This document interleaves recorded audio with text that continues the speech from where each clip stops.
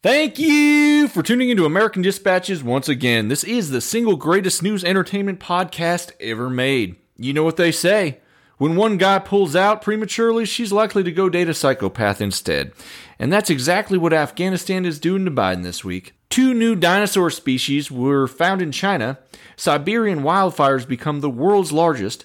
The Indonesian army gets rid of their 2-finger virginity test for female recruits, and so much more.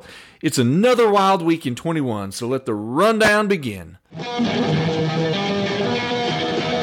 Could Afghanistan's last hope be a communist warlord with a penchant for hookers and hard drinking? The Afghan army certainly thinks so. That's as Abdul Rashid Dostum re-enters the violent saga that is his home country. The 67-year-old former vice president of Afghanistan has returned from medical treatment abroad with his eyes on destroying the Taliban completely. Upon arrival, he told reporters that they will never escape. They will all be killed. I will turn northern Afghanistan into the graveyard of the Taliban. The backstory on this guy is worth noting. Born in obscurity to poor Uzbek immigrants, he joined the Afghan army under Soviet control. Later, as the country descended into civil war, he rose through the ranks of various militias only to leave entirely when the Taliban took over in the 90s. Known for his seething hatred for the group, he returned in 2001 as a CIA asset and got back to fighting his sworn rival. He has since survived assassination attempts from both the Taliban and ISIS. Unfortunately, he may not be above committing atrocities himself, most notably baking hundreds of Taliban prisoners to death in hot shipping containers and intentionally running over one of his own soldiers with a tank. That said, he enjoys a loyal following among his men and may be seen as a badly needed unifying figure. Putting 38 million Afghan people between murderous militants and a potential psychopath, just one more interesting ripple effect in President Biden's humanitarian-focused foreign policy. The Indonesian army has decided to get rid of its, quote, 2-finger virginity test to check if a female recruit's hymen has been ruptured. The Army's chief of staff said this week that they are instead going to be focused on more general health issues. Any man who has ever gotten a 3-finger prostate exam is just now a little jealous. A miracle baby becomes the smallest ever recorded to go home healthy.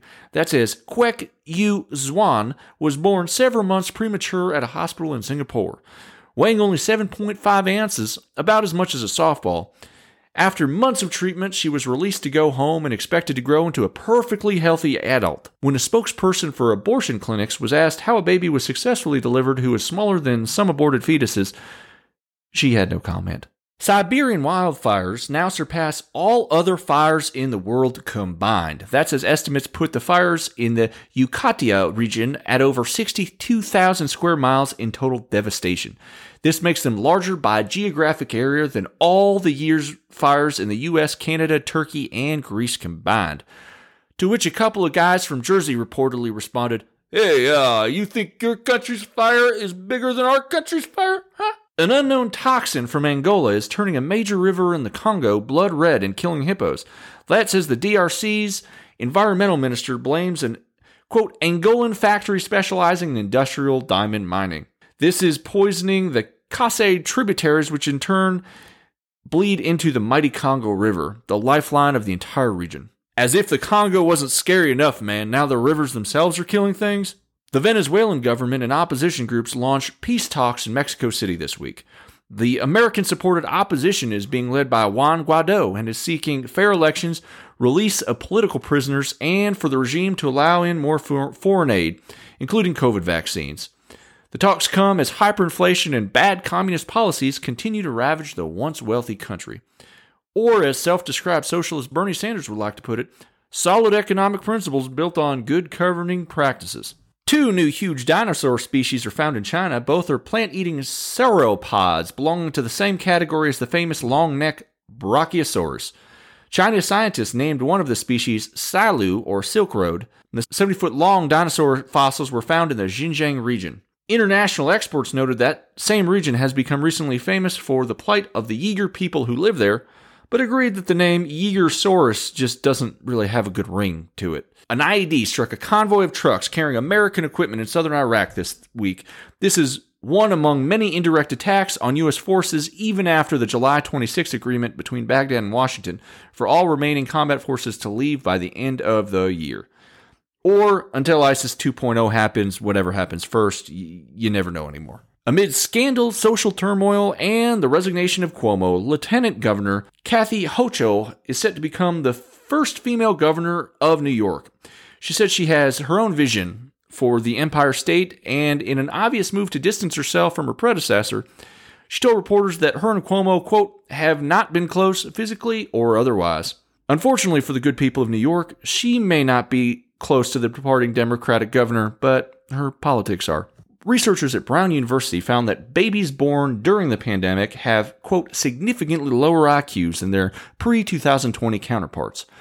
Associate Professor of Pediatrics, San Denai, led a team that studied the cognitive development of 672 children, with a large segment born post-July 2020 being compared to those who came into the world in the year preceding COVID.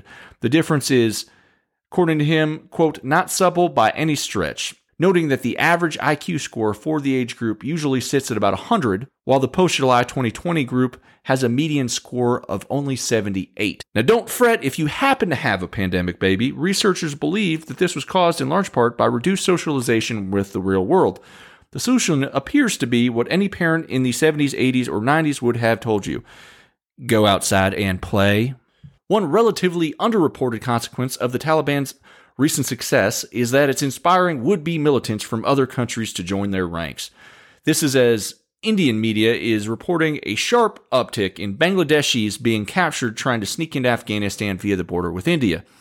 The young Muslim men are possibly not the only foreigners looking to join the group, raising the threat of their capabilities to export global terrorism. Or as the Taliban would like to call it, our preferred method of international diplomacy. That's it for today, folks. I know I don't sound like it, but I have traveled over 100 countries, hold a BA in International Relations and an MBA. I really appreciate y'all tuning in. The world is an exciting, badass place. Stay informed. You can do so by tuning in here on Apple or the Google Play Store. Until next time, Vo con Dios, America.